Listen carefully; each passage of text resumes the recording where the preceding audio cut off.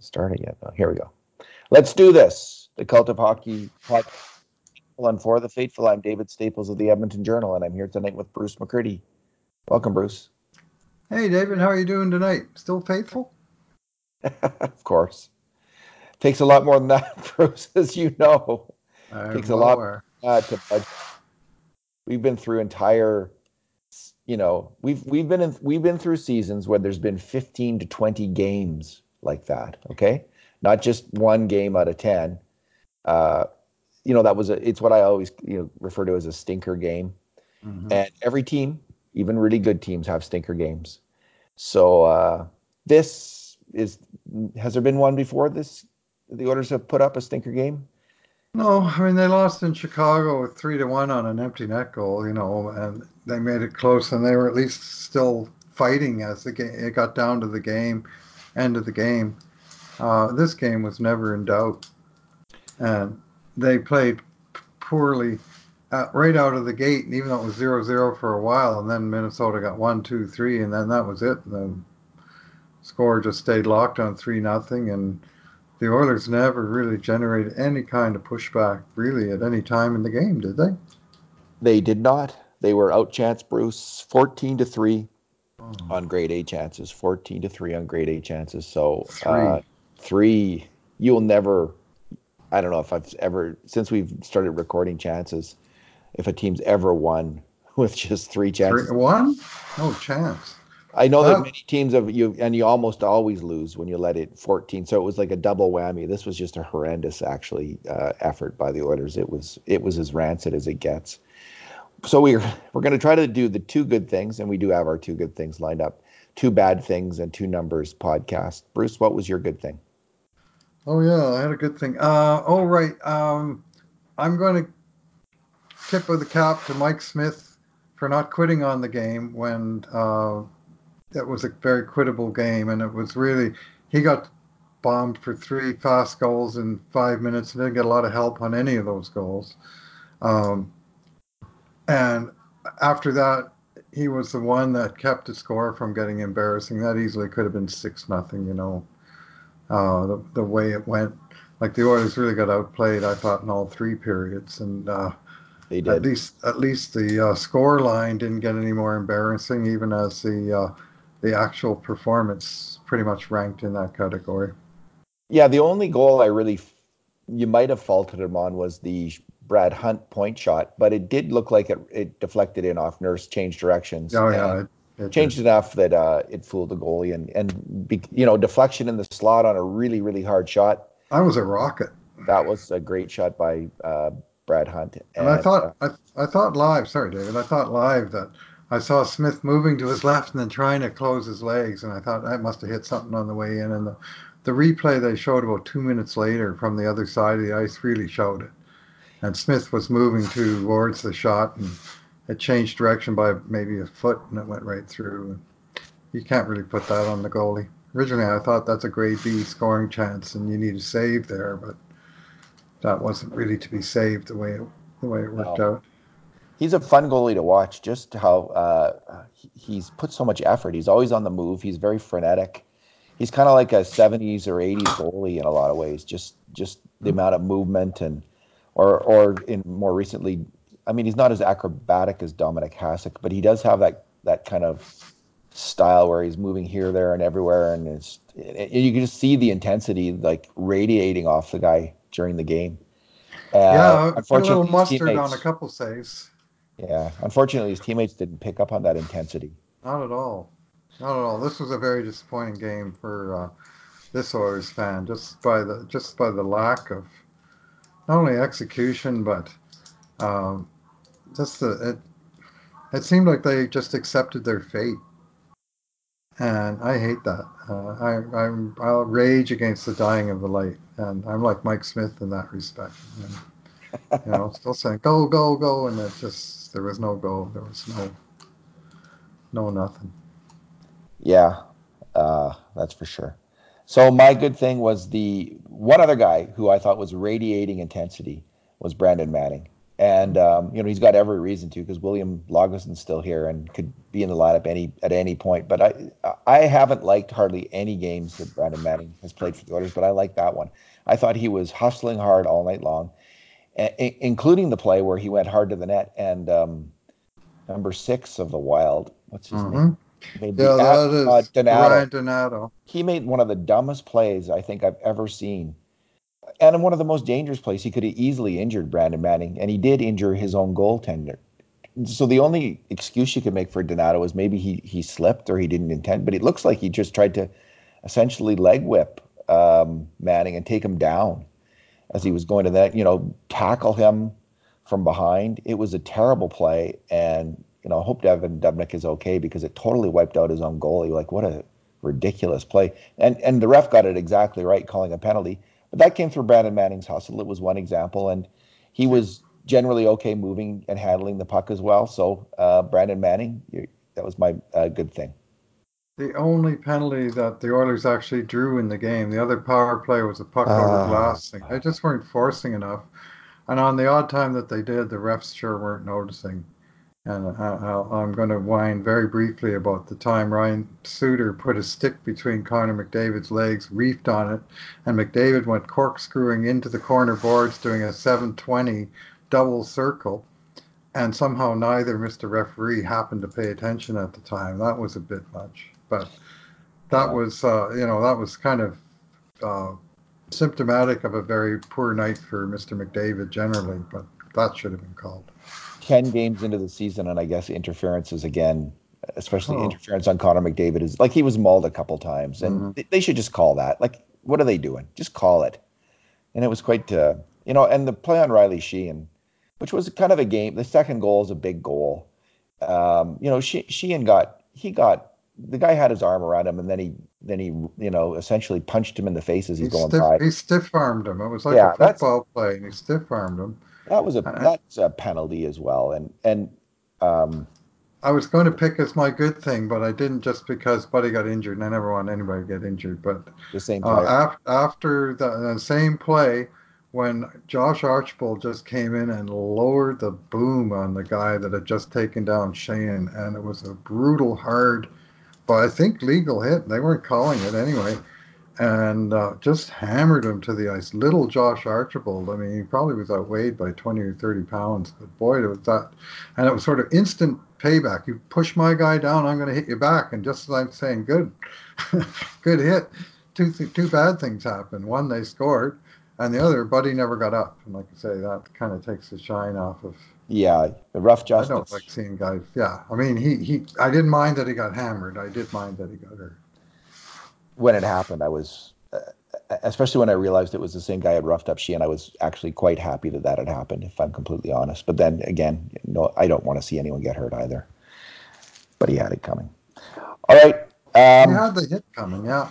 He did. Uh, what's your bad thing, Bruce?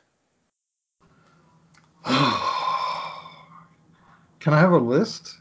Like, do I have to? Can I narrow it down to the top, say, 1,000? Oh man, I think I'm gonna have to pick out one play where it looked like the Oilers actually had something going, Yeah, that was and they had their third or fourth line or whatever. One of the lines that never scores was on the ice. Archibald was on the ice. Archibald made a nice pass to Kara, I think it was, and Kara made a nice pass to Clefbaum, and here they have these two or three plumbers going to the net, and Clefbaum's got the puck on the top of the left face-off circle, and rather than shoot for the net and hopefully it hits somebody and goes in, or there's a rebound or pile up or something, Klefbom decides, well, let's make it fancy and try and pass to someone else who actually isn't anywhere around. And he just shoots it blindly behind everybody into the corner and up the boards.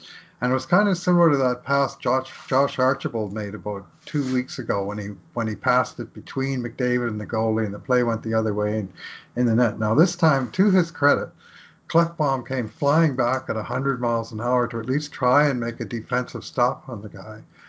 And on the guy who got the breakaway after the brutal play. And all he succeeded in doing was tripping the guy and going to the box, and the penalty kill lasted 6 seconds before it was in the net. So effectively, it wound up costing Edmonton the third goal, and it was lights out after that. But You know, just, I don't know where he was, what he had in mind there. Like, and pick your spots for those fancy passes. I mean, which goal scorer are you passing it to on that line? Riley yeah. Shane? You know, No? it's a funny player, Bruce, in that like I don't can you have inconsistent hockey IQ? Because some nights he just Yeah. like tonight he just seemed to make bad decision after bad decision. That was the most flagrant one probably. But there was a number of times where just think where you're watching him and it's not easy to discern what he was thinking. He's out of position, Turnovers. turnovers, defensive breakdowns, and it just seems like. But then other games when you watch him, he seems just so on the ball and crisp and making all the plays. And maybe it's a matter of some kind of concentration issue in different games. But that's how he seems to me. He's kind of inconsistent. I don't think it's effort because he always seems to be trying. It's more like inconsistent focus. All right. My bad thing, Bruce, was another example of inconsistent focus. And we've been praising Leon Draisaitl to high heavens. The whole hockey world has, including Craig Button, the noted Oilers detractor, although since Ken Holland has taken over, has been changing his tune on the Oilers considerably. He recently on Toronto radio was saying that Draisaitl is far better than Austin Matthews. So that was really high praise because especially in Toronto, where they like comparing Austin Matthews to Connor McDavid. But Bruce, on this goal, the bad thing is on this goal, Draisaitl first he got beat on the boards. He was covering, I think, for Nurse, and then the guy he was covering went to the net and scored. But it wasn't just Draisaitl who dropped the ball there. Both Matt Benning and Zach Cassian could have taken the player going to the net, and they were all watching the puck, attracted to the puck, as was Darnell Nurse, who was playing the puck. And it just ended up, I think it was deflected off deflected off Nurse, just whipped across the crease, and that was the first goal for Stahl and the Mhm. Minnesota Wild. So three guys, Draisaitl, Cassian, and Benning, all had plays on him going on Stahl going to the net, and they all were. Draisaitl was just lagging, and the other two were focused on the puck and missed the guy, the danger man. Not good. Yeah, well, that goal, that was a strange play. Like, it actually started out really well. There was two nice passes in Oilers territory, and Leon made a very nice backhand pass out of his zone, and the Oilers came rushing up ice, and it was looking like something. And then Nurse made a pass into somebody's skates, and it came the other way. And Draisaitl is the guy back trying to cover for Nurse. Well, have you ever seen a forward trying to play defense that doesn't know what he's doing? You know how bad they can look? Well, that's how Leon looked on that play. Because what they do is instead of going with the play, they lunge at the guy and try and steal the puck off him like they were attacking him in the other end of the ice. Yes, yeah. And he lunged at the guy and he got beat bad, and it just went downhill quickly from there. Bruce, what is your number tonight? Oh man, quickly does math in head. 152 minutes and 38 seconds. The Okay. amount of time since the Oilers last scored a friggin' goal. I mean, come on. They couldn't even score in the shootout, for goodness sakes. Oh, I was so hoping that a Uh, third line guy would pop a goal or a fourth line guy would finally, get that monkey off their back. Like Yurcho, score a Nothing. goal, man. Patrick Russell, put one in. Sheehan, one of these guys, score, just score. Yeah. Yeah, well, my opening to the game grades is the question all along has been who's going to score when McDavid and Draisaitl cool down, and the answer is apparently nobody. Well, even Neil, boy, he came close. That shot by Nugent Hopkins off the post. Yeah, That would have been 3-1, and the Oilers actually would have been kind of back into the game at that point. that was Stalock was just in the game. He hadn't had a warm up or anything. The penalty, they got the power play, they won the face off. They made a nice play, set up a real good shot by Nuge, and he hammered it off the post and into Stalock's feet. It easily could have bounced off of the goalie and in, but nope. That And was, yeah. then the rest of that power play absolutely sucked. Man, they couldn't get over the blue line, David.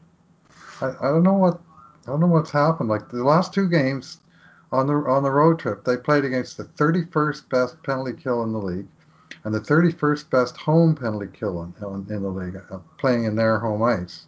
So you would think these are two teams that are maybe slumping penalty kills that our powerful power play should really be able to take advantage of. And honestly, I thought I mean, they only got four power plays in two games, so we're talking about the real tiny sample size. But none of the power plays was any damn good at all. They just couldn't even set up. They couldn't get over the blue line. So, anyway. And so not only were special teams a problem, where they Hmm. got outscored 1-0. Even strength, Bruce, the scoring chances were 13-1. The 13, ugly. 13-1.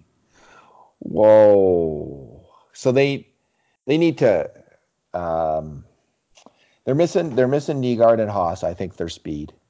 They're missing, and it'd be nice to have. I think I don't know if Pearson's healthy again, but they need his. They need Manning's. He was my player of the game or the good guy, but they're better off with a puck mover with Clefbaum. Like at least one more puck Oh, mover in the they in the tried that. lineup. They switched Bear Oh, over. They that was switched to horrible. D partway I through, didn't like that at but all. Bear, he had a real rough game. He looked like a rookie tonight. They kept Yeah. getting in behind him in tight to the net, kind of what happened to him a lot in his call up 2 years ago, where crafty guys like Zach Parise, and got between him and the net, and that's bad news. And it happened more than once. But he was one Yeah. of many Oilers that did not look good in this game. So Had Nygaard's its moments, but yeah. Nygaard's a while away, I guess. He's still another week or 2 2 to 4 weeks they weeks. said originally. Yeah, okay. And Haas is in the minors, and Pearson might though be back sooner than Yeah. later. Well, those were the three guys, the three wild cards that Ken Holland and the Oilers brought over from Europe to help bolster the lineup, and they've all three of them already disappeared. Hopefully they'll be back, but Well, and for now, none of them is out there. I mean, they're not even yeah, playing. and So I'm not loving Archibald's game. That hit aside, I think he's been the weakest of the Oilers' regular forwards. Sheahan, I think I have liked actually. I think he's mhm. been playing well. I think Jujhar Khaira has been playing really weak hockey, and I would like to see him in the press box for a game or two. He just needs to. He I needs don't to know. get his head involved. I'm seeing lots of bad, like some good plays. Like he's got some ability, and he'll win some battles. But man, does he make clangers, and he makes them too often. Granlund hasn't been impressive, so yeah. Too bad Nygaard got hurt because I of the newcomers, like he was. I really liked his game. I really do like his game. He's fast and he's aggressive and he's skilled. So I'd like to see what he could do. So here we go, Bruce. We'll see where this season goes. It's going to be interesting. It's going to be interesting. Fortunately, Bruce, they are 7 wins and 3 losses um, 15 for the points. month so far. Is this it for the month? Any more games this month? Oh yeah, yeah. Yeah. Oh yeah. We're only at the 22nd, so we got a few more. Oh, what am I saying? 24th. Oh, I'm a week ahead of This is myself. game number 10, and so we're at 7-2-1, which is exactly where the Oilers were after 10 games in 2016-17, and they were actually 1 point ahead of that pace going into tonight's game. But this was a very lackluster performance and effort, and a very discouraging game, a boring game to watch. That really was not a fun game to watch. No, it wasn't. We've had some great ones this year. We Yeah, probably had yeah. I we can't probably had complain what overall, but tonight I'm complaining. we probably had 3 or 4 really great games to watch, and we Hmm. probably had obviously the other wins were good to watch. Hmm. Um, I don't think any of the losses were too much fun. All right, let's leave it there, Bruce. Thanks for talking tonight. All right. Thanks for listening, everyone. And in the meantime and in between times, this has been another edition of the Cult of Hockey podcast.